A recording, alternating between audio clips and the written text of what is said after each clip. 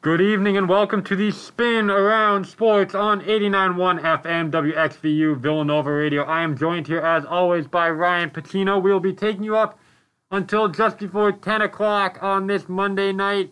Right now it is just past the bottom of the hour here, which means it is time for your WXVU sports headlines. We will start in Major League Baseball, where they are through to the second round. Right now, the Rays have just scored to make their game with the Yankees 1-1 after one inning. And the Astros were powered by Carlos Correa today as they hopped out to a 10-5 win over the Athletics. In the NFL right now, we have a Monday night doubleheader tonight. At halftime, it is the Chiefs over the Patriots, 6-3 at Arrowhead. Coming up in just over a half hour from Lambeau Field, it is the Falcons and the Green Bay Packers. In other news this weekend, Denny Hamlin won the Yellowwood 500 at Talladega to advance to the round of 8 in the NASCAR playoffs, and Sarah Hall became the first American to reach the podium of the London Marathon with her second place finish there. And those are your WXVU sports headlines. We will be back at the top of the hour. All right, Ryan, we are here looking at week 4 of the NFL. Initial thoughts on the week that was ravaged by coronavirus in the NFL? Oh, yeah, just a crazy week. I woke up yesterday morning just hoping that there would be some football because, there were rumors about the coaches getting together and, perhaps negotiating a pause for the league. And,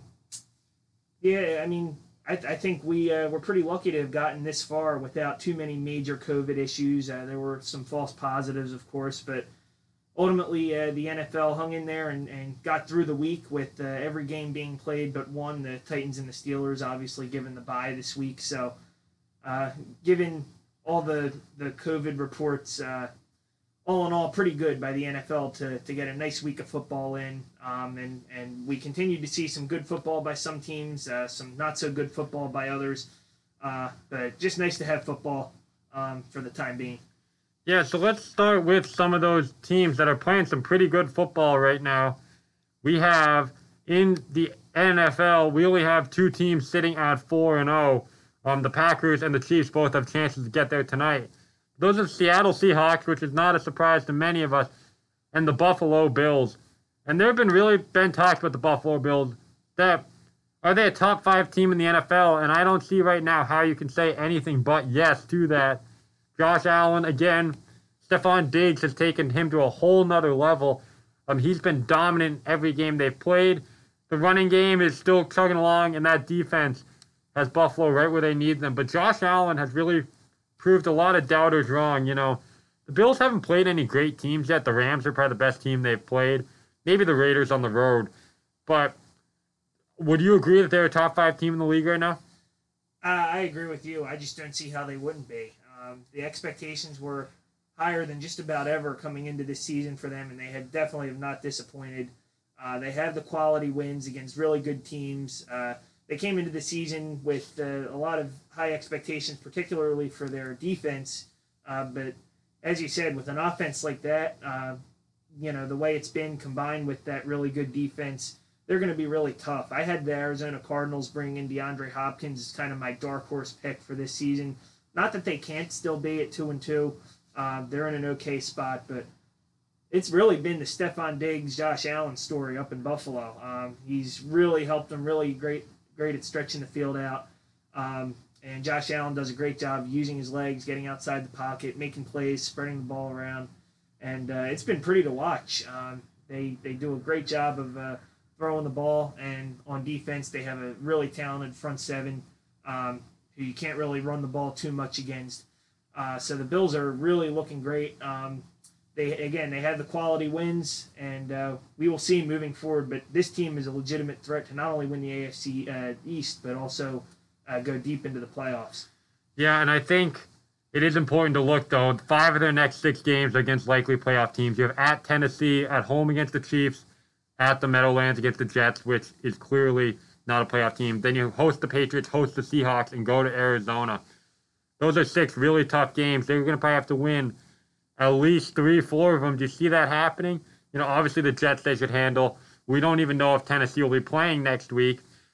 But it'll be the big question is whether they can take, say, 2 out of 4 from the Chiefs, the Patriots, the Seahawks, and the Cardinals. I really don't see them quite at that spot yet, but I guess time will tell. I can see them doing it. I think they're good enough to do it. 2-2 for them against those teams. I would say a really good team, a top 5 team, if you're ready to put them in that category, would be able to do that. The Seattle Seahawks certainly look unbelievable, but they are not without their flaws. I'll take the Bills in that game. I think it's a good matchup for the Bills. I think they'll really be able to slow down Russell Wilson, kind of keep him contained in the pocket as much as Russell Wilson can be contained in the pocket and kind of exploit that offensive line. I think 2 out of 4 is a good bet for the Bills there. I don't see them doing any better than that. Again, that is a tough stretch of games, but I'm going to take a wild shot here and say that they beat the Seahawks, but I think the Patriots, that's going to be close to a must-win game for them to win the division the way things look right now. So I'm going to take the Patriots over them and a 2-2 stretch over those games for the Bills. Yeah, I agree. We're looking at a 2-2 stretch as well. I think the Bills have a chance to take one of the 2 from the Patriots, probably the one at Orchard Park, which is the one we have coming up. But moving on to, we started in the AFC East. Let's go to the NFC East now. We have a division leader who's sitting at 1-2-1. The Eagles didn't look promising last night, but as bad as they've looked in their first 4 games, they still have to be the favorite to win this division. I mean, can you see anyone, especially Dallas, coming back to get them? I wish I weren't on air saying this, but I still got to take the Dallas Cowboys in the NFC East, and I'm sure my family's going to get me for this one. But I just don't see how Dallas wouldn't win the division. They had the second place schedule, which is easier than the Eagles' first place schedule. They're still trying to get healthy on defense, and once they do that, if they can do that, and ultimately I think how fast they do that is going to determine their success. If their offense continues to score near 40 points a game, I just don't see how they're not going to win a division that's this weak. It hasn't been a good start for the Cowboys, but it's only been 4 weeks. We'll see how things progress. The Eagles definitely looked encouraging last night, we'll see how it goes. I think the Cowboys are going to win this division, though. I think the schedule is just too much for the Eagles in the coming weeks. Again, they did beat a San Francisco team last night that was really banged up. Backup quarterback and Nick Mullins, who did not play well at all, and really kind of blew his chance at maybe being the guy there in San Francisco or somewhere else in the near future. Kind of gave the Eagles a gift last night, but the Eagles, give them credit. They played much better intensity on both sides of the ball. Once Nick Mullins made a few mistakes early, it looked like the Eagles knew that they would have a chance, and they played like it. They played like their season was on the line. So definitely some encouraging things from the Eagles. I do think it's going to be close and come down to the wire between those 2. Yeah, for sure. I mean, Dak Prescott's thrown for 450 yards 3 weeks in a row. First quarterback ever to do that. But this Dallas defense is absolutely brutal. I mean, they're letting the Cleveland Browns absolutely run all over them yesterday. They had 3 rushers over 70 yards. They shut down Baker Mayfield, which isn't that much of an accomplishment, if we're being honest. But the fact that this defense is just giving up this level of points, they've given up 38 points or more each of the last 3 games. They got the Giants this week, so hopefully they can figure it out there. I mean, that's as good of a place as you're going to get if you're a team looking to figure things out. But they really got to turn it around quickly. They just seem lost. The offense is firing, but at the end of the day, they get down and the defense throws them in such big holes that they try to fight back, and they did yesterday with 24 points in the fourth quarter. It was a spirited effort, but they only are going to have so many more of those. Mike McCarthy, in his first year, how long does he have the locker room before he just loses it? I mean, it didn't end all too well for him in Green Bay, and that was probably a more talented team. You got to hold the locker room. They all fought hard for Jason Garrett down to the end. I'm just not convinced that unless they start getting results, they're going to start fighting for Mike McCarthy. Well, I really like your analysis as an Eagles fan, and I'm hoping you're right. But Mike McCarthy's a proven winner. I really feel like I'm doing my Eagles bad here, but Mike McCarthy's a proven winner, and I think he'll get it figured out with them. Again, it's just a matter of time before some guys come back healthy on that defense, and when that happens, Dallas should look like a much better team. But at the same time, don't be fooled by the offense necessarily. Teams are kind of giving them, plays underneath and, leaving the flat and, that little 10-yard territory wide open and letting them move down the field just to eat some clock. So the Cowboys have just been taking what they've been given on offense to this point, and that might be resulting in such high scores. They did come back in the Atlanta game, but really they should be 0-4. That should have never happened with the onside kick and forgetting the rules. So I mean that's how close that team really is to 0-4. They also fought Seattle really tough in Seattle, which shows me that they're going to be in this thing. They're a better team than they've played so far.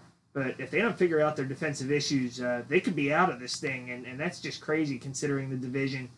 I do think Mike McCarthy will get it together with the Cowboys, and I don't really think they have much of a choice down there. They're fans are already pretty upset with the way the last couple of years have gone. So definitely too much talent down there, I think, to go around.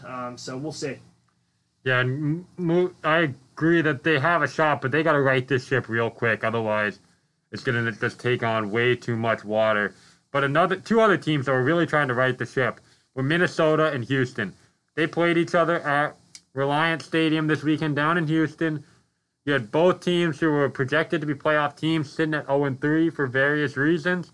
We obviously learned today that Bill O'Brien lost his job as a result of this game, which we can discuss in addition to the game. But the Minnesota Vikings showed up to play. They jumped out to an early lead and really shut down this Houston Texans offense, which is a big reason Mike McCarthy got fired. Again, the offense isn't clicking, but when it mattered, the stars showed up. Kirk Cousins played well. Dalvin Cook put the team on his back with 27 carries for 130 yards and 2 touchdowns. Does not look like his knee is causing him any problems anymore. Without Stephon Diggs, they should just pound the ball to Dalvin Cook every play. And if they did that, granted, he'd probably get hurt given his injury history. But Kirk Cousins, realistically, Kirk Cousins had a great game. Dalvin Cook, probably the best pure running back in the NFL as far as skill. He's got a good offensive line to run behind. But he's just so talented with the ball. I mean, you give him the ball anywhere within 5 yards, he's going to get into the end zone if you give him, 2 or 3 shots. So 1st and goal from inside the 5 for them is almost a guaranteed touchdown. And when you can have that, it gives you so much of an advantage over other teams who aren't as much of a guarantee. Just having a guy like that you can just feed the ball to and just guarantee yourself some yards. Really dynamic player. He's got such a bright future if he can just stay healthy. Huge win for the Vikings yesterday in what was definitely a must-win game for both those teams. Going to be tough to see the Texans recover from an 0-4 start and the subsequent firing of their head coach, which I think is a little bit tough for Bill O'Brien, given that he assembled the team and was ultimately only given 4 games to get it right, it feels like. But we will see. There's still enough talent down there in Houston where I think they can be a close to 500 team, but they have a really uphill climb now. As for Minnesota, they've had some tough losses against some good teams. They really needed just one to get them going. We saw the Texans, who started 0-3 2 years ago, ended up making the playoffs, winning the division. I think a similar thing can happen in Minnesota. They have an uphill climb too, but they got it off on the right foot yesterday. Yeah, we'll be seeing Minnesota next Sunday night out in Seattle, which will get a real good test of whether they are. Doesn't get any easier. No, they're a big game team. But you discussed, I think, Bill O'Brien getting the hook maybe a little too soon. I think it's important to make the distinction between Bill O'Brien, the coach, and Bill O'Brien, the GM. I realize that you can only, he's one guy. You either got to keep the coach and the GM or fire both. And while he's only been the GM now for 4 weeks of football, he's had this whole offseason. He's been the coach in Houston for a long enough time, and the results haven't been there.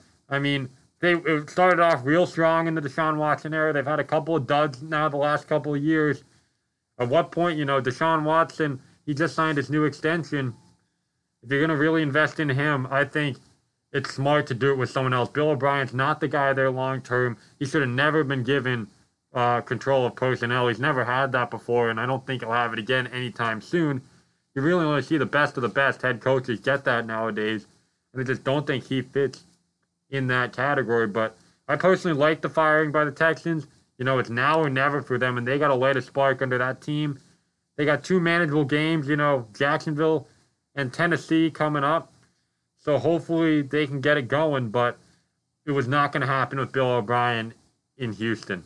I think a lot of Houston fans would agree with you. I think his inability to win in the playoffs ultimately did him in. So to see him start 0-4 and just have it, in the 0-3 start a couple years ago, even though they were able to climb out of that hole, just too much inconsistency ultimately over the years is, I think, what did him in. I don't think it was just these first 4 games. I think it was a history of being unable to win in the playoffs. They had a great win over Buffalo in the playoffs last year, granted. But having the 24-0, I believe it was, lead against the Chiefs at Arrowhead, who would eventually be your Super Bowl champions, and making some really questionable decisions in that game and almost single-handedly allowing the Chiefs back in that game and just giving them all the momentum they needed to just take it and run with it. I think the Chiefs ended up scoring 38 unanswered at one point. Ultimately, I think that is the kind of stuff that made Texans management wonder about Bill O'Brien, and I think ultimately that's what cost him his job. Yeah, I know I'm kind of putting you on the spot here, but they just announced the interim coach is Romeo Crennel. Another guy with a lot of experience, definitely a defensive mind. Seems to be a guy that'll fit the bill well for the Texans. Again, highly respected around the league, which Bill O'Brien, I think, garners some respect, but for his on-the-field decision-making, I don't think he garners that much. Where Crennel has a proven track record, he should hopefully help figure this defense out a little bit. Personally, I like the naming of him as interim coach. Yeah, I think the move definitely makes sense for now for the Texans. As you said, defensive mind. They definitely could use the defensive help. You see where the Texans are going. They're still trying to make something out of this year, it feels like. They're not packing it in. The division is still winnable. You have the Colts at 3-1. They're looking like probably the favorites in that division. I know you have the Titans at 3-0, but they've won some very close games. They're going to be in close games throughout the year.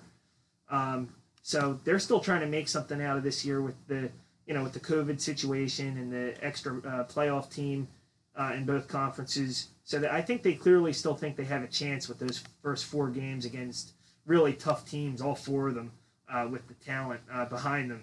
But they could definitely use the defensive help. They have the weapons on offense. They have Deshaun Watson, who's proven he can win the big games. So it makes sense for the Texans if they want to make something out of this season. I just don't know if there's enough time for them to climb out of this hole. Yeah, that's definitely, I think, a valid point. Are they a playoff team? Maybe, but they're going to probably have to win at least 9 or 10 games. Maybe you can get in with 8 wins this year, but that's still a massive turnaround from where they're at now. I know we had talked, because we did not have a show last week, so 2 weeks ago, the Arizona Cardinals were sitting at 2-0, coming off wins over Washington and San Francisco, and we were both gassing them up a lot, saying that this team is legit. Kyler Murray's got this second year under his belt. He's going to take that step. And now we've seen them lose 2 games in a row to Detroit at home and on the road against Carolina. They got the Jets this week before going to Dallas on Monday night and then Seattle. This team might have been a little too overhyped. I think I fell into that trap as well. DeAndre Hopkins made a huge difference. He hasn't been a huge factor each of the last 2 weeks. I think the team really depends on him. Kyler Murray's going to do his thing, and he'll give you, most of the time, a chance to win. Not always the best chance, but he'll give you a chance. But he needs some supporting help. He's still only a second-year quarterback, and if the Cardinals can't get more consistency, especially on the ground, I think they're going to have a hard time being successful this year. Well, the Cardinals have definitely had some tough games the last 2 weeks. With the winless Detroit team coming into Arizona and pulling off the upset with the return of Kenny Golladay, who's just such a difference maker for that Detroit team. So you think, okay, Golladay, Detroit has been there. They almost beat Chicago, who was 3-0. They've been there. They fought Green Bay. They stayed in the game for a while.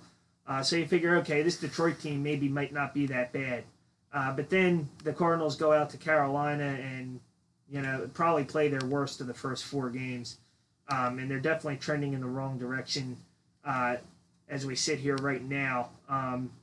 2-2, they have a couple opportunities to get their season back on the right track, and I think they will the next couple weeks. I actually have both those games down as wins for the Cardinals. So there is time. They should easily beat the Jets. It's that back in Arizona, I think you said. So definitely they have time, but they just got to get to what they were doing the first couple weeks. DeAndre Hopkins, making sure they get him the ball. Teams just kind of tried to take him away a little bit. I'm really surprised at the usage of Kenyon Drake. He was kind of the X factor coming into the season. High expectations for him, and it just hasn't been there for him for each of the first 4 weeks of the season. The volume is there, which is, it's just really, it's a mystery why they haven't been able to get him going. Running behind a questionable offensive line for sure, but I saw a play call he made yesterday where they decided to pitch the ball to the left, and the blocking it didn't look like it was there at all. It was just a really questionable play call on, I think it was 1st and goal from like the 2 or something. Just a questionable play call in my opinion. So if they can figure out how to get Kenyon Drake going, I think that's going to be the biggest thing for their offense. And as far as their defense, definitely not trending in the right direction, but there's time for them to get it fixed. They have the talent to get it fixed. And let's just say they went up against 2 tough offenses the last 2 weeks. Detroit's been respectable, but Carolina's been playing really well. Teddy Bridgewater, everywhere he goes, it feels like he just exceeds expectations, and Matt Rule's got that Carolina team looking really legitimate, but I think the Cardinals will turn it around. Yeah, they definitely have a shot. Only time will tell whether it happens, but I think, the biggest story about the NFL this week, unfortunately for the NFL, has not been anything that's happened on the field. It's been what's been happening with the Tennessee Titans, their game with the Pittsburgh Steelers being canceled, and, you still have guys testing positive as long after the game as yesterday. There's clearly, I think it's up to at least 20 now from Tennessee. We don't know whether they're not playing this week, obviously. Then next week is still in question. Do you think the NFL is doing enough to keep this season going and keep their players safe? That's a tough one. I really think they're doing all they can.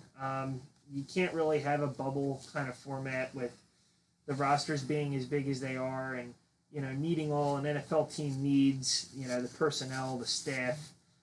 If players get hurt, you need definitely an abundance of players. I just don't see how a bubble system would work.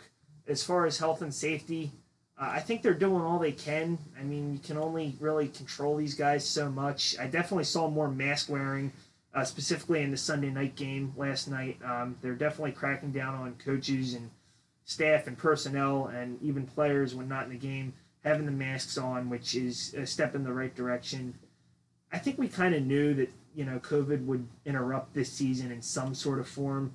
But the goal was kind of to control it and not let it get out of control. And they've done that so far. We don't know what the future is going to hold. But they definitely, over the long off season, they came up with ways, if COVID did, bring things out of control, ways to make up for it, to maybe shorten the season. So they have these kind of contingency plans. The coaches are going to meet and, decide whether or not a pause might be necessary. Definitely keeping an eye on that for sure. But I think they're doing all they can do. They're in a tough spot. COVID is it's changing every day. So, nobody really knows for sure, but I think they're doing all they can do. Yeah, I would say that is a valid way to put it. I think the league's only doing so much until you get to this Patriots situation. You have Cam Newton on Friday testing positive, and they got him out and isolated him pretty quickly. But then, with guys still testing positive 6 days later for Tennessee, they have all the Patriots guys testing negative and send them on a plane. But they had to have 20 guys who were in close enough contact with Cam fly on another plane. So if you can't fly on another plane with the rest of the team, I find it really hard to believe that it's safe enough to then go line up and go head-to-head with 53 other guys for all that time. What is the chance that one of them is not positive as well? I know might not be showing symptoms yet or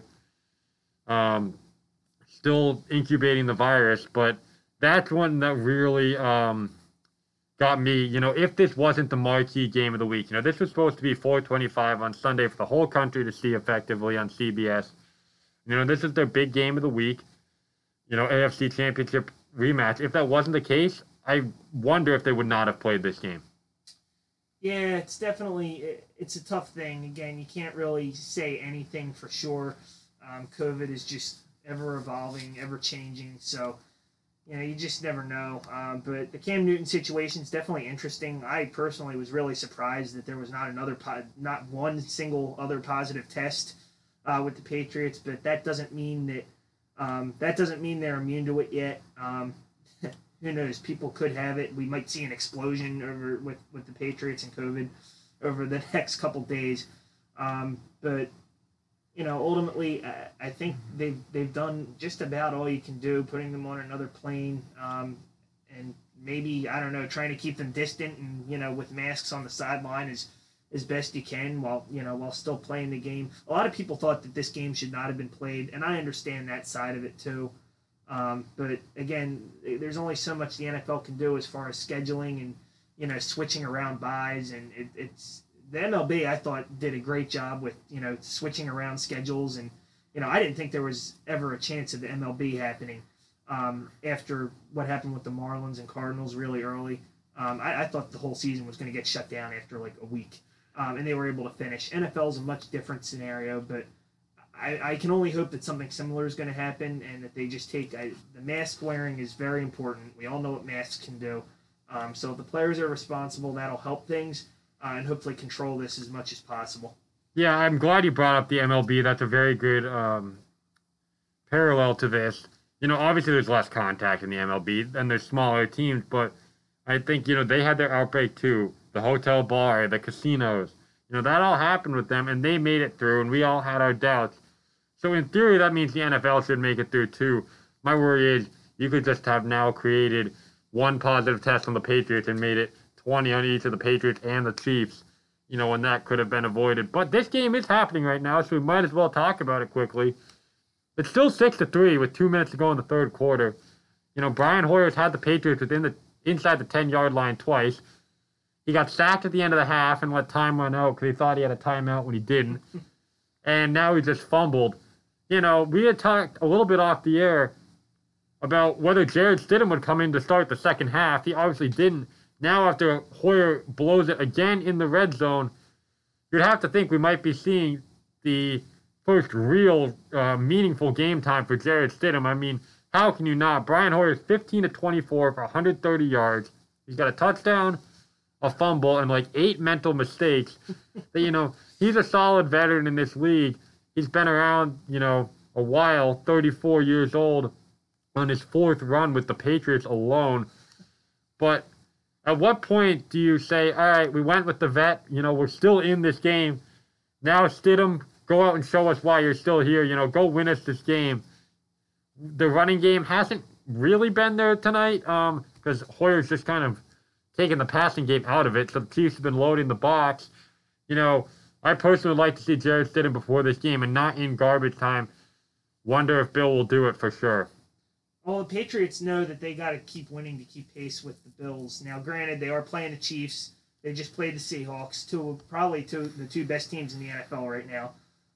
At least that's the way it's looking. But, yeah, they're right in the game. The defense is doing the best job we've seen against the Chiefs probably all season. Maybe the Chargers, but, the Chiefs came back in the end and had their way. Mahomes, passed the ball all over them. So the Chiefs are doing a great job on the road. That defense is the real deal. Why not try to go and win the game? I know you had Brian Hoyer, the veteran. He's been around. It's funny you say 4 times with the Patriots alone. That's just crazy. I remember the one year he led the Texans to that division title, and then in the playoff game, he probably had one of the worst games a quarterback ever had. Yep. Against those Chiefs. So maybe it's just a Chiefs thing with him, but ultimately he got 3 points on the scoreboard. So all the other stats you can just kind of throw out the door. We saw what C.J. Beathard last night when he came in for the 49ers and lit a real spark and almost brought them back to win the game on Sunday Night Football. I think it's definitely worth a shot to bring Jarrett Stidham in. This kid's legit. He had a great preseason last year, and I think we saw a lot of good things from him. He can really throw the deep ball, and I think that's a way you can exploit this Kansas City secondary because Brian Hoyer has not been able to do it clearly. So I think it's worth a shot to maybe throw him out there and just see what happens because Brian Hoyer's not getting the job done. So, and we know what Stidham can do. We know he has some real talent and maybe light a spark. So I think it's worth a shot for sure. But great game. Can't ask for any better. Looks like the Chiefs just scored. Mm-hmm. So, yeah, it might be time for sure. Yeah, exactly. You'll probably be coming out down 10 right at the end of the third quarter. It's winning time now going into the fourth quarter, and we have just now that we reached the top of the hour, another game about to kick off with the Packers hosting the Falcons. This game should not be close. The Falcons are coached by Dan Quinn, which means it should not be close. They played Seattle pretty well. They played Dallas decently, and they played the Bears decently. Those are three good teams. I don't think this Falcons team, as bad as their head coach is nearly as bad as they've been made out to be. Matt Ryan is still Matt Ryan. Julio Jones is still Julio Jones. There's a non-zero chance that they could really at least give this Packers team a good run tonight. Well, they should not be an 0-3 team. They could at least be 2-1. The Seahawks game, okay, they played them tough. They shouldn't have won it, though. The next two, yeah, they probably should have had them both. They should be a 2-1 team, even with the defensive problems they've had. No excuse for not knowing the rules. No excuse for, I love Nick Foles, but no excuse for allowing a backup quarterback to bring a struggling offense back to win the game, especially at home. So I think their offense is going to do enough to stay in this game. I'm not a huge believer in the Packers. And I think I wouldn't be surprised if the Falcons actually come away with this when they like playing for Dan Quinn. We saw it last year down the stretch. And I think they definitely do play for him. All the games have been close. They're right in. They're right, and they just got to stop the mistakes. They got to stop them making mental mistakes, and just go out there and close out a football game. And I really do think the Falcons have a chance. I think this will be a close game. We saw last year the Packers in a similar situation, 3-0, playing at home on prime time against the Eagles and losing a 34-27 shootout. So I think it's going to be a close game, and I think I wouldn't be surprised if the Falcons, I'm not going to say I think they're going to win, but I wouldn't be surprised if the Falcons come away with this one. I would not either, and I also think that if they don't, we might be seeing another head coaching vacancy tomorrow morning. I don't think, the Falcons, like you said, could be a 2-1 team right now. They're not horrible, but if they fall to 0-4, which they likely will tonight, Dan Quinn's had 9 lives already, Yeah, I thought he was going to be gone before this season. As did I. I thought he could have been gone in the middle of last season, too. But we are running right up on it. We will get to any last-second thoughts on the NFL, Ryan? I think the championship contenders are definitely showing themselves. Seattle, Kansas City, Baltimore is going to be there. I think Baltimore, if they get Kansas City again, they're going to play much better than they did that first time around. That's only going to help Baltimore. We've seen Kansas City struggle tonight, so maybe a recipe for things to come for other teams to replicate. So there's some legitimate contenders out there that are really starting to really distance themselves from the rest of the pack. So and don't forget about the Bills, as we said earlier. So it should be interesting to see going forward what goes on. But definitely some real good teams up there at the top. It should be fun. Yeah, for sure. I think you got definitely a top 3 of Kansas City, Seattle, and Buffalo, and there's no one else quite on that pedestal yet. The Patriots, the Packers, they could get there, but right now I think it's only those 3. And it is past the top of the hour now on the Spin Around Sports on 89.1 FM WXVU Villanova Radio, which means it is time for your sports update. We'll start in the NFL, where at the end of the third quarter, the Chiefs hold a 13-3 lead over the Patriots at Arrowhead. Jared Stidham is making his way onto the field. He'll be taking over for Brian Hoyer. And we all know what happened the last time the Patriots brought a young backup quarterback out Week 5 at Arrowhead on Monday night. That would be 3 Super Bowls in 5 years.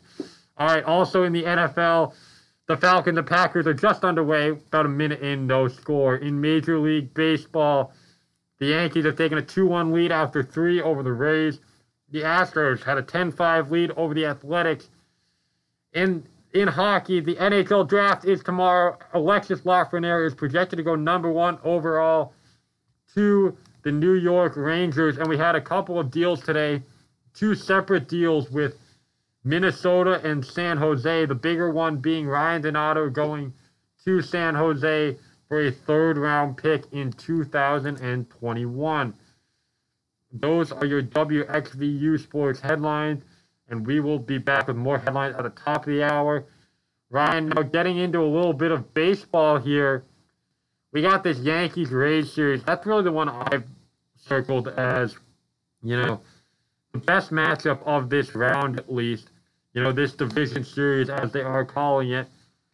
And right now the Yankees have a 2-1 lead in Game 1. Clint Frazier went yard on Blake Snell. This is one of the best pitching matchups you can get in our game today.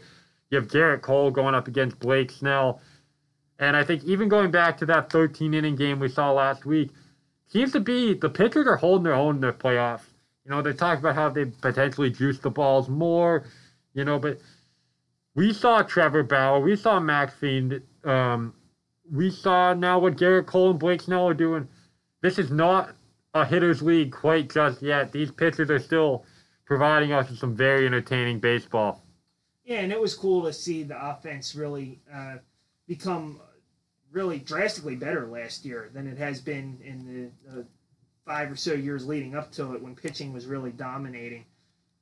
This year we've seen the pitching kind of get a lot better and into the playoffs as well. So just kind of finding that balance is nice. You like to see the home run ball, but you like to see a guy go out there and throw 7 shutout innings against a good offense like guys like Bauer and Fried have been doing. Sixto Sanchez against the Cubs and whatnot. But it's definitely tough that, you know, the Dodgers have to face the Padres and the Rays have to face the Yankees this early on. I think those are the 4 best teams left in this thing. I know I'm sleeping on the Athletics a little bit. I think they're probably maybe not. Yeah, we'll have to see. I mean, the Astros looked great against them today, but it's definitely a tough draw for all 4 of those teams. The 2 of them are going to be gone before even the championship series of their league. But definitely the winners of those series look like the favorites to go to the World Series moving forward, I think. Just the way the seeding worked out, unfortunately, you just can't have, a division winner and a wild card team be 1 and 2. But I think, you know, the 2 clear best teams in the NL are playing each other, and I think the 2 World Series favorites to go to the World Series from the AL are playing each other right now. So it's do or die for these teams right now, it should be a great matchup on both sides. For sure, I think. You know, this Yankees team, it's unfortunate for the Rays that they ran into them. But I think the Rays had another great season. Kevin Cash has really proven he's one of the better managers in the game. I don't think he gets nearly enough credit for the job he does down there. You know, he does not always have the best talent. He actually never has the best talent. He never has the highest payroll, but he's put his team in contention the last few years and done a real nice job. But I agree. I don't see the Yankees losing this series. The pitching's just too good. And Tampa Bay, they're going to have to muster up some offense here. And, you know, they do have some good offensive players. You know, even guys like Manuel Margot, who's, like, totally forgotten out in San Diego. He was a highly touted prospect in the Red Sox organization before being part of the Craig Kimbrell trade. But guys like Adames and Kiermaier are really going to have to step up. And I just don't see it happening with this rotation that the Yankees can come out and throw. This Padres-Dodgers series, going on to that, is probably the Dodgers' worst nightmare. Absolutely. You know, they are leaps and bounds the World Series favorite, going out and acquiring one of the best players in baseball this offseason in Mookie Betts, and now they have to face the up-and-coming hotshots who have all the confidence in the world, rightfully so. San Diego should have all the confidence that they do, but to have to face them in the division series is just, you know, a tough draw for the Dodgers. They have everything to lose. The Padres have absolutely nothing. If they lose to the Dodgers, they say, well, we lost to the best team. We're going to come back out and better next year. But they also have a good shot at winning this, and I think this will probably be our most entertaining series of the first round. And I saw you just with the fist bump over there. Jared Stidham threw a touchdown for the Patriots over the Chiefs. But yeah, did he really? Because, Green Bay just got one to Aaron Jones, who I have in my lineup right now. So really happy about that. I'm in a close one. Touchdowns all around. All around. We take all I get on fantasy football Monday nights. Football at the wrong time. But as you were saying, definitely a tough draw for both teams and for the Padres too. I mean, you win however many games they won. What was it, like 30 upper 30s, 37, 38 games or something like that. For the Padres, and they managed to get the LA Dodgers, who won 43 games in the second round, the division series. And after a hard fought battle with the Cardinals that they almost didn't end up getting past them, and the bats woke up just in time in that second game. Really tough draw for both teams. It's going to be great to see these teams. I think there's no doubt this series goes 5 games. I think the Padres are just good enough to make it go 5 games. We've seen the Dodgers just roll over teams before in the playoffs just because of their skill, but they're meeting a team that is really playing great baseball right now. The confidence they hit around the Cardinals, they have some of the sneaky best pitching in the league. Mm-hmm. So it's going to be a great series. It's going to come down to the wire. I don't see how the Dodgers don't win it. I think the Dodgers are the better team, better than them and better than anybody else. I don't see how the Dodgers don't win it all this year, but the Padres are going to give them a run. And this is going to be a great series. You have stars on both sides. The Padres their starting lineup's just so deep. Mm-hmm. I mean, you have 1 through 9. I mean, I think their 9-hitter in Game 3 of that series got, I think, 2 or 3 hits in the last game. So everybody on that team can hit. There's nobody you can feel confident pitching to. But the Dodgers do have enough pitching, I think, to ultimately hold them enough to let their offense do the work. It's going to be a hitting series, I think. But the pitching is talented on both sides. I just don't think the Padres have enough pitching right now. If Clevenger hurt, I believe Lamet was also hurt. So, we'll see how it goes, but I just don't think the Padres have enough pitching to win this series. Yeah, I was just about to bring in Mike Clevenger. I think his health plays a big deal on it. He sold it through a bullpen yesterday, and they are confident that he can, or at least optimistic that he might have a shot to at least pitch at some point during this series, but then you have to debate his effectiveness. But I think injuries also play a big role in the Dodgers. Walker Buehler is still dealing with that blister issue he's had. He's been named as the Game 1 starter for tomorrow night.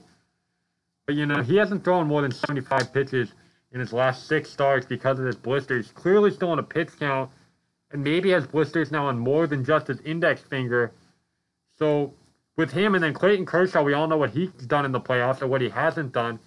I think this is where the Dodgers are missing David Price, who was a big game pitcher he showed for the Red Sox after his issues with the Rays and the Blue Jays. But, do they have a big game pitcher who you can count on? Because Buehler, I do agree, is a big game pitcher, but with his blister situation, that's where this Padres team could become a very opportunistic team and take advantage of getting the Dodgers at exactly the right time. Well, that's funny you say that because it's a bad time to get a blister. And it's an even worse time to get a bunch of blisters, especially when you have the talent that Walker Buehler does, and he's shown it over the last couple of years in the postseason and throughout the season. But regardless of that, I do think Clayton Kershaw, 2 words, Clayton Kershaw, that's your big game pitcher. I think this is the year. We already saw it against the Brewers. Brewers only a 29-win team, granted, but they had a decent offense throughout the regular season. This is Clayton Kershaw's do-or-die year. If they're going to win the World Series, they're going to win it with Clayton Kershaw. It's been so many years. They've been in the playoffs. They've won the division 8 consecutive years. Hasn't gone well for them in the playoffs. Well, you look at why, you probably think the number one reason is Clayton Kershaw's struggles in the playoffs. I think that ends this year. I think Clayton Kershaw, he's had great games in the playoffs over the last couple of years. He's gotten better and better in the playoffs to the point where, almost with the no fans, it's like it's just another game. And that needs to be his mentality coming into this. And I think Clayton Kershaw is the guy the Dodgers, even with the injury problems he's had recently and definitely not getting any younger, I think Clayton Kershaw, this is his do-or-die year, and I think he's going to answer the bell. His stuff is amazing. His location is amazing. It's going to be tough for the Padres, a young team, an inexperienced team at this point, like they are, to hit him. That's a bad matchup, I think, for the Padres. And the Dodgers are going to lean hard on Clayton Kershaw because they have to, and this is a great chance for him. Tough break with Walker Buehler, obviously, with what's going on, but I think the Dodgers are good enough. I think they're good enough to get past the Padres without him, and Clayton Kershaw is going to be a big reason why. I think everything you said about Clayton Kershaw being what's going to bring them to the World Series is accurate. I just don't agree. I just disagree that he will get it better this year. I've thought that the last few years, every year I've had to recant what I've said, and I've moved on past Clayton Kershaw. I'm off that train. But I think one of the big points that if he is going to turn it around, the 2 reasons why, one, like you mentioned, no fans.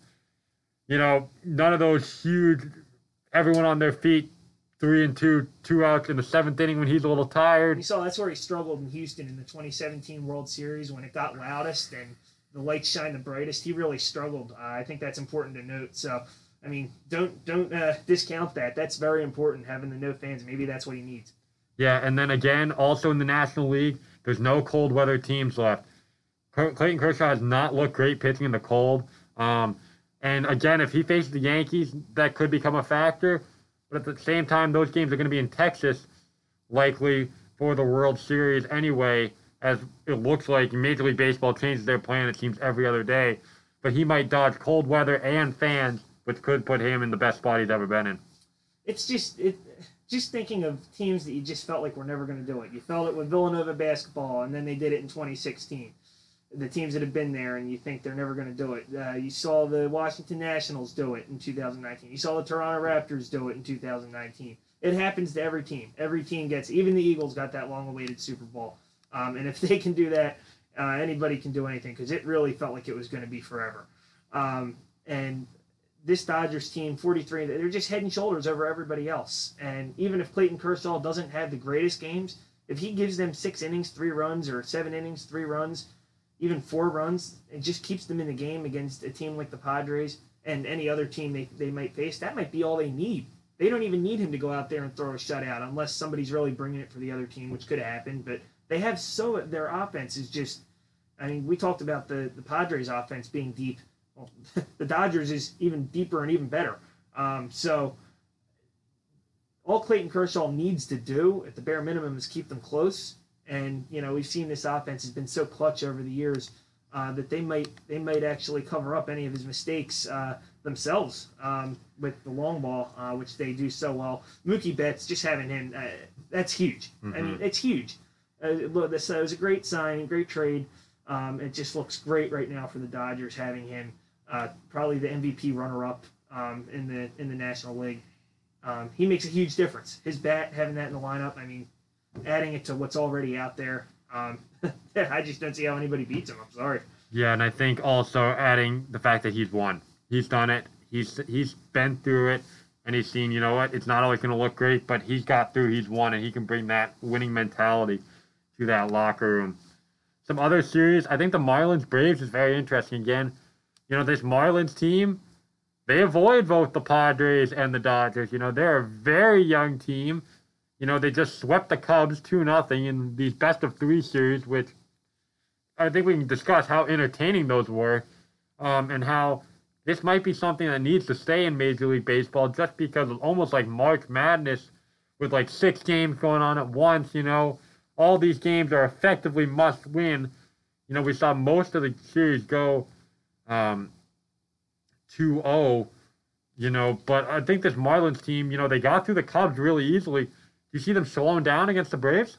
Well, the Marlins are such an interesting story, and once again, going to have to announce my Philadelphia teams here, but at the beginning of the season, one of the Phillies announcers made a comment saying we have to beat up on bottom feeders like this. And so the Marlins have actually made a shirt that says bottom feeders, the Miami bottom feeders, and they've held it in their, like, by their dugout, and they've done it all season long, and it just seems to be like the motive. I don't know if it's like a motivation or like a good luck charm, but it seems to be like it's kind of like the Nationals had last year with the baby shark, the Angels with the rally monkey.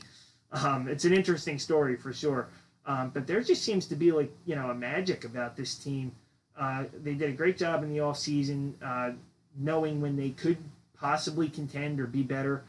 I just don't see how you have confidence to be better after a 105 loss season or whatever it was last year. But they did, bringing in Jesus Aguilar and Corey Dickerson, both hitting home runs, I believe, in that game too against the Cubs when it matters most. So just those are turning out to be 2 excellent signings right now for the Marlins. It's definitely paying off with both those guys. Don Mattingly looks like a shoe-in for Manager of the Year. So nothing not to like about the Marlins. I think they're kind of like the other 6 seed, the Astros, who I'm sure we'll get to. I think both of those 6 seeds they're trying to prove a lot of people wrong. And you can see it with the Marlins. I mean, guys like Jesus Aguilar especially, he's still kind of one of the most slept-on guys in Major League Baseball, I think. Mm-hmm. Nobody really acknowledges him. But the guy can just flat out hit. You saw what he did with the Brewers. You saw what he did when he was with the Rays for a short stint. He's a really good ball player. He's a home run threat every time he steps in that batter's box. So, and the pitching has been great between Alcantara and Sixto Sanchez. I mean, who knows how far this team can go? The Braves have had trouble in the playoffs, so we'll see. We'll see what happens. I think it'll be a good series. They played each other 10 times, so they know each other well. It's a tough matchup for the Braves for sure. Yeah, definitely. Don Mattingly was quoted today saying, "We think we can beat anyone, quite honestly." And I think they should have that level of confidence. We all thought they were going to be awful again this year. And, then their season gets off to such a weird start because they were the first coronavirus outbreak in the major leagues.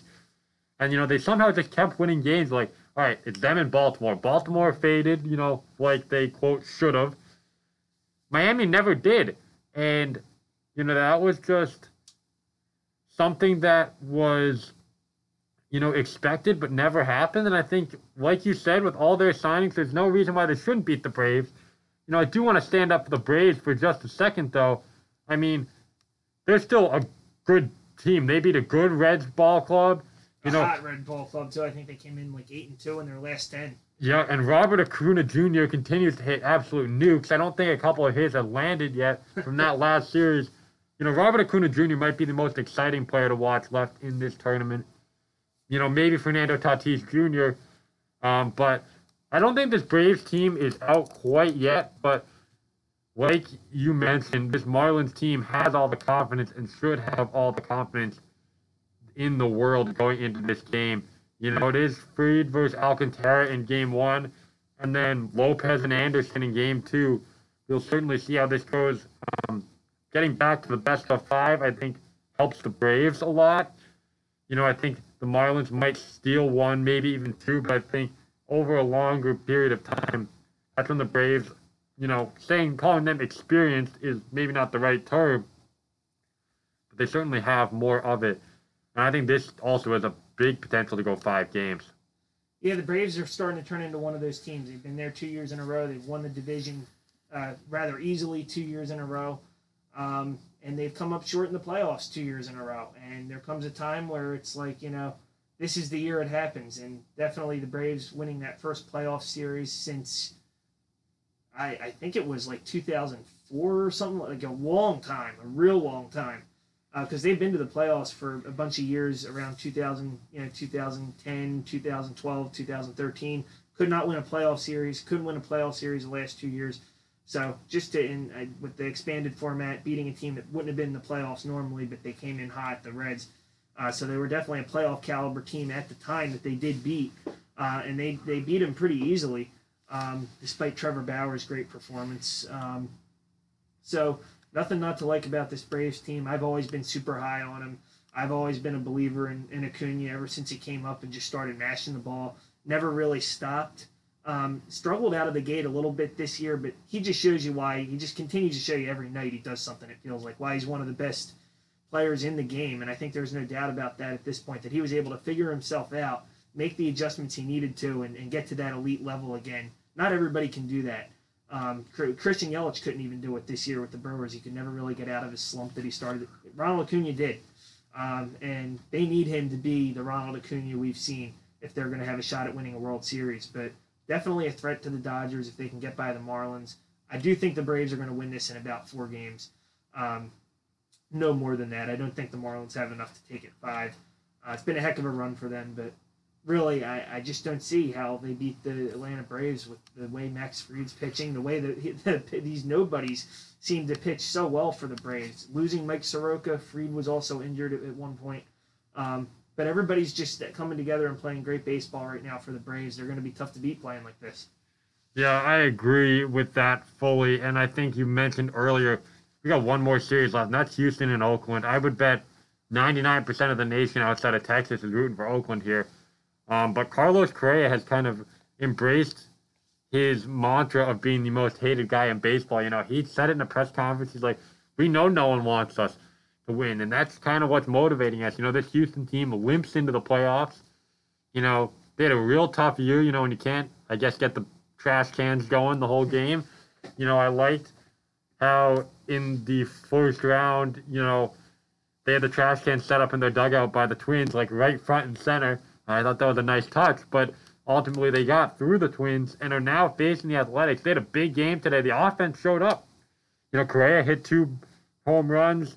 You also got 2 hits from Bregman and Tucker. As much as Altuve still can't seem to hit a beach ball, they're still, making their way along. And this Athletics team, again, also you could say got lucky by avoiding the Rays and the Yankees, but I just don't see how they have any shot, especially with that pitching staff, of getting through what is, a team in Houston that's, whether they got there under the right reasons or not, they've been there and they've done that.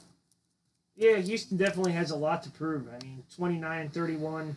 A lot of people saying this team just isn't really that good. I've seen a couple things, the batting averages, the splits between guys like Springer, Altuve, Bregman, Correa, all the major guys. Their averages are way down from where they've always been.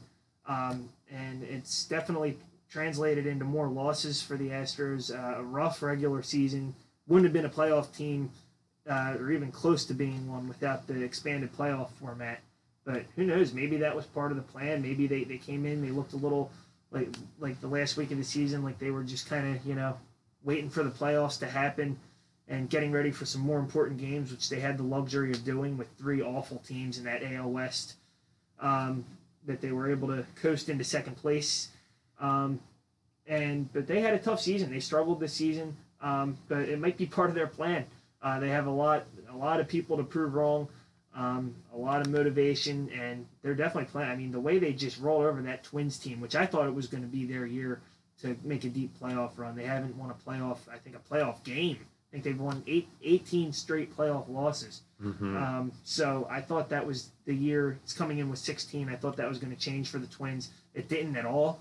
That Astros pitching has looked really good so far, but to take it into the Athletics series, that's going from, okay, maybe a team who just can't win in the playoffs to, okay, now you're beating a really legitimate Athletics team who also has a lot of people to prove wrong, with them kind of not sneaking in, having great seasons and being eliminated in the 1-game wild card playoff the last couple years, each with, I think, 97-win seasons. So definitely 2 teams with a lot to prove, and the Astros look like the hungrier team, I got to say today. They look like they wanted to prove it more, I guess. Yeah, I think today certainly was the Astros' day, but I think, like you said, the Athletics are not here by accident. I think Sean Manaea knows that. He's been a big key to their success. He gets the ball in Game 2. He had a real rough start against Tampa Bay. Not Tampa Bay, but in the wild card round, Manaea was real bad, giving up, 4 runs in just 2 innings. Couldn't make it into the 3rd inning. He pitched with a chip on his shoulder with a lot of pride. We've seen him throw no-hitters in the past. I think he's going to come out and really try to right the ship for this Athletics team. And if he does, he can give them the momentum of, big Game 2 win and the potential. He's a guy that could easily be back for Game 5. He pitched today, right? Or is he pitching? He pitches on Tuesday. Today was Bassett.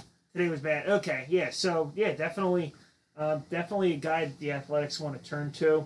I didn't think. I'd be pretty surprised if he got knocked around that quickly, that fast. But yeah, definitely the Athletics are going to probably lean on him at some point. Again, with a team like that, they scored 5 runs today. Astros have been pitching well, but I think the Athletics have enough offensively that, again, you just got to keep them in the game.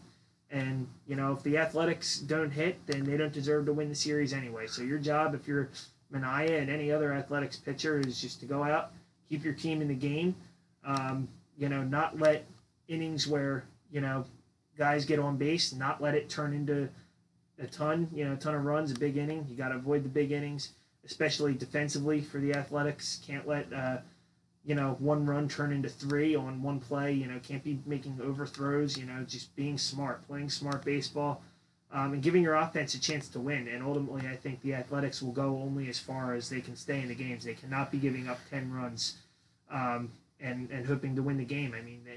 It's going to be tough for any team to overcome a deficit like that they got themselves into today. So, gonna be really important that the Athletics pitchers just give their offense a chance. They weren't able to do that today. Yeah, for sure. I think well said on the Athletics. Something interesting, unrelated to the playoffs, but related to Major League Baseball I read today. In local markets, viewership was up 4% this year, which is a lot better than it has been doing the last few seasons as baseball's really started to tail off a little bit. And to be honest, I'm not surprised. They put out a great product this year in the regular season. So many young teams like the Marlins, the White Sox, those big good stories with the Twins and the Reds. It's not surprising, they're letting the kids play. That's been their mantra for the last 2 years, let the kids play. And they're letting the kids play. The bat flips are off the hook now in the playoffs. We've seen that, Fernando Tatis's bat flips, he was all over the Major League Baseball Twitter page the other night, and that's where he has to be. They've started to embrace this new style of baseball, and I think it's really starting to pay dividends for them. And if they continue to do it, will continue to pay dividends going forward. Yeah, absolutely. Nothing not to like about some of these young teams. The White Sox definitely stood out. The Padres stood out. It was looking like that was going to be your World Series at one point earlier in the season. But definitely great futures for those teams. I'm a little those numbers are.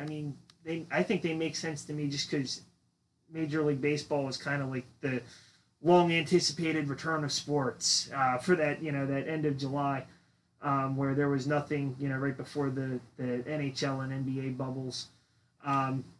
So when people who might have normally not watched baseball, they're going to watch baseball when they've been without sports, and quarantined in their homes for months. And I think that Nationals-Yankees game that's something those players will never forget.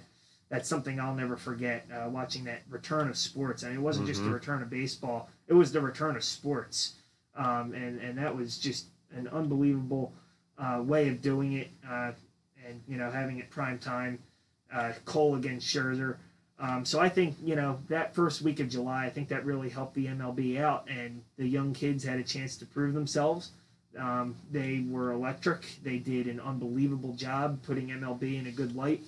And the viewership shows it throughout the season. And, hopefully again into the postseason, this Padres-Dodgers series should be, any sports fan should watch that series. It's gonna be a great series, I think. For sure, and we are now just past the bottom of the hour here on the Spin Around Sports on 89.1 FM WXVU Villanova Radio. It is time for another sports update. Jared Stidham came in, threw a touchdown pass, and then threw one right through Julian Edelman's hands into the arms of Tyrann Mathieu, who took it back for a 6-point interception, making it 26-10 Chiefs with 6:42 to go in the fourth quarter. At the end of one up in Lambeau at the Packers 7 and the Falcons nothing. In Major League Baseball tonight, we have one game in progress right now, and that is the Rays. After G-Man Choi went deep for a 2-run home run, they now lead the Yankees 3-2, and the Astros had a 10-5 win over the Athletics yesterday. It is the NHL draft tomorrow night. A lot of moves expected due to the flat cap this year. Some big news coming out tonight. The Bruins are supposedly out on Oliver Ekman-Larsson. Arizona wants him to expand his list of teams who'd accept a trade to beyond Vancouver and Boston, and he will not do it. Interesting to see if that drives the price down to get Vancouver or Boston to bite. And in the NBA, their finals resume tomorrow night at 9 o'clock when the Lakers take on the Heat. Those are WXVU Sports headlines we'll have next at the top of next show. All right, Ryan, we got about 10 minutes left here on the Spin Around Sports this week. Time to catch up on anything we may have missed. Your thoughts on NHL, NBA, any kind of sports from this past week? I just want to give a shout out to the Dallas Stars. Incredible run throughout the playoffs. I don't think there was really anybody who expected them to go as far as they did. Kind of like the St. Louis Blues kind of story from the year before. And they fought the Lightning tough. I watched some of those games. They did a really incredible job. They stayed with the Lightning, and they took them as far as I think anybody really could have. But this was going to be the year for the Lightning. congratulations to the Lightning going out there and getting it done after a disappointing finish against the Blue Jackets the year before. They definitely look like a team on a mission ever since the bubble started, starting with those 2 wins against those tough teams. And they really looked the part. So congratulations to the Lightning. And in the NBA, we've seen some phenomenal series, some great basketball. And this finals, Jimmy Butler's unbelievable. Can we just say that? Unbelievable games against the Celtics. Just willing his team to the finals, really all throughout the bubble and in the postseason. Jimmy Butler's done a phenomenal job. Just doubted all his life. Growing up very poor and defying all odds his whole life. So he's not going to be. He's the last one who's going to back down from any challenge. And definitely a big one in facing LeBron James and Anthony Davis. And the way that Lakers team plays, they play so well as a team. There's no one player that wants the spotlight. They run deep enough where they have a bench you can rely on as well. So definitely a really tough Lakers team. They've rolled through the bubble without any problems until last night. Jimmy Butler, just an unbelievable performance, willing his team to victory with Bam Adebayo and I believe Goran Dragic out as well. Just makes it all the more impressive with what he had to work with. Tyler Hero continues to be amazing for the Heat, stepping up when he's needed most. And despite all that, the Lakers still almost won the game on what was not their best night. I expect that the Lakers will win this series. They'll bounce back in the next few games. This series might go, I hope it goes 6 or 7 games, but I think the Lakers are going to win this in 5, depending on the Heat. Definitely, they might have bought themselves another game for who knows if Dragic or Adebayo can get back, one or both of them. So we'll see. Yeah, exactly. The Heat, they need to buy themselves some time, and they've done that so far. I don't see this going much past 5, maybe 6 games there. With Anthony Davis and LeBron James. And then you bring in the bench with Kuzma and Morris. Coming up with 19 points apiece. It's just so tough to overcome coming off of a bench. But if there's anyone that can do it, like you said, it is the Miami Heat. But going back to the Stanley Cup Final for a minute, I think it's important to touch. Dallas came in, Joe Pavelski and Corey Perry, 2 veterans who were towards the end of their career, signed with Dallas this year. And there's chance, they both said, we want to win. And I think everyone was like, really? Then why are you going to Dallas? And, they created this system there. Perry is a former Stanley Cup champion, as is, Tyler Seguin, the alternate captain there. They bring in some other veterans like Andre Secker, who just re-upped with a new 2-year contract. Good for him yesterday, coming off of his injuries that he's had. But, no one really believed in this Dallas team. They go through a coaching change midway through the season, which we're talking about being like St. Louis. They also did that as well. But Tampa Bay ultimately showed, and John Cooper showed, you don't need a coaching change. As the longest tenured coach in the NHL, he brought his team to victory. And, I think Julien Brisebois has to be given a ton of credit. They got pushed around by the Columbus Blue Jackets last year. Just out-muscled, outworked every night. And, they have all the skill, the frontline skill, but they needed to get tougher. And they did with Blake Coleman and Barclay Goodrow. Did they overpay for them? When it happened, I said yes. But after watching them raise the cup, you can't overpay if you win the cup. And another one quick shout-out from that series, Steven Stamkos, the captain of the Lightning, plays 2 minutes and 47 seconds in the entire bubble. All the players are talking about how tough it was to be there. Imagine being there and only playing for 2 minutes the entire time and then scoring a goal. But as the captain of his team, he knew what he had to do to be there. And every single guy in the Lightning, when they were asked, Steven Stamkos, first guy they talked about, that is leadership right there. Coming from a guy who had a chance to leave Tampa Bay in 2016, and a lot of people thought he would go back to Toronto, where he's from, like John Tavares did just 2 years later. But he stuck it out. He signed an extension in Tampa when things were not looking good. He would have had every right to leave. You could have said he did his time and they didn't work out around him. But he stuck around and really, he said, we're bringing the cup to Tampa, and that is what he did. If you put it all on Victor Hedman, Nikita Kucherov, but Steven Stamkos, even though he wasn't playing, still played a massive role in that series.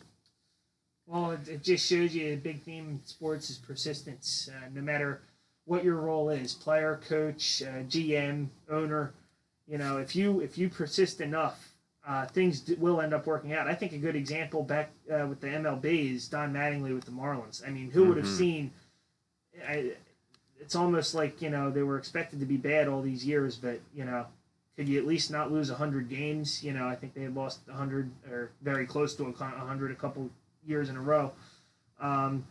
And things weren't looking too good, and they persisted, and they stayed with Don Mattingly. They said he's the guy, despite some really awful just errors everywhere you looked. I mean, things that you wouldn't even expect out of a rebuilding team. And now you have a Manager of the Year candidate. Kind of the same thing in the NHL, and what we saw with the Lightning, and that's just a great story with Steven Stamkos. I didn't know he only played that short of a time in the bubble, but congratulations to him scoring a goal. That had to feel so good for him. And so good for Tampa Bay Lightning fans.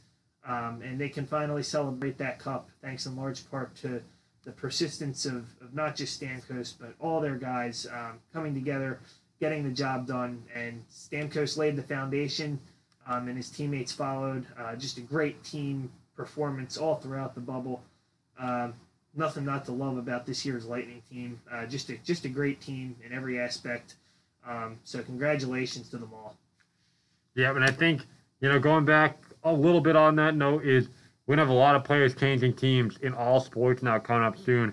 We have free agency in the NHL starting on Friday, the NBA not soon after the finals. Major League Baseball, a lot of people have played their last games on their teams. We're going to have some big ticket free agents coming up, and guys are making themselves a lot of money right now in these playoffs. I look at Trevor Bauer, and he was just cashing checks every single game right there. It'll be hard to see a pitcher getting more money than he will this winter, just based on how much of a big game player he is. Is he a total wild card in every factor of the word? Yes, from cutting his hand on his drone, in the middle of the ALCS to, literally screaming every word under the sun on the mound, But I think this guy's a big game pitcher, and I don't know about you, but I would sign him up to be on my team any day of the week. Oh, well, yeah, he's got the Twitter to go along with it. And this is the kind of guy that the MLB wants to market. They want to market a guy who is, pretty outspoken and, just, makes himself available and, really shows himself to be just a great talent. Got a phone ringing. It's interesting. But yeah, Trevor Bauer is the guy that kind of guy that MLB wants to market. He's just pitched unbelievable, but ultimately what he does on the mound does the most talking, and he's been phenomenal. He was phenomenal against the Braves in the playoffs. Obviously not getting. Who knows what he could have done throughout the rest of the playoffs if his team was able to hit the ball a little better. Definitely nothing he can do about that. So, with that said, I think he's definitely going to get a big check this winter. And, as for a lot of players, it's interesting how COVID's going to factor into a lot of teams' decisions, because there's so much up in the air still about fans for next year and what capacity, what ballparks will be filled at, who's going to come out to see which teams, because, we all know a lot of teams don't get a lot of attendance. So, Trevor Bauer is going to get paid. It's pretty obvious. He's earned that. But it's interesting because he's the kind of guy that MLB wants to market. He's the kind of guy that MLB wants to showcase, and he's perfect for that. I mean, with his Twitter, his interaction with fans, he's just a fans kind of player, and wherever he goes, the fans are going to fall in love with him pretty quickly. Exactly, and that about brings us to the end of our time. Ryan, another great show tonight. This was fun. We will be back next week, same time, 8:30 p.m. Eastern. Aaron Judge has just gone yard again for the Yankees, so that's now a 4-3 game. Good game.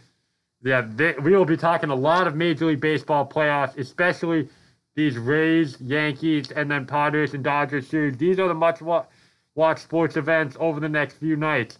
But Ryan, another great show, and I'm looking forward to doing it again next week. Oh, yeah, it was awesome. So great to be back after the week off. And some great things to talk about. Big time for the sports world right now. Exactly. All right, thank you to all of our listeners. We did record tonight's show in its entirety. It'll be up on Spotify hopefully by tomorrow night, if not sooner. So check it out by searching Spin Around Sports on Spotify or wherever else you listen to podcasts. And we'll be back 8:30 next week alongside Ryan Patino. I'm Patrick Connors. This has been the Spin Around Sports.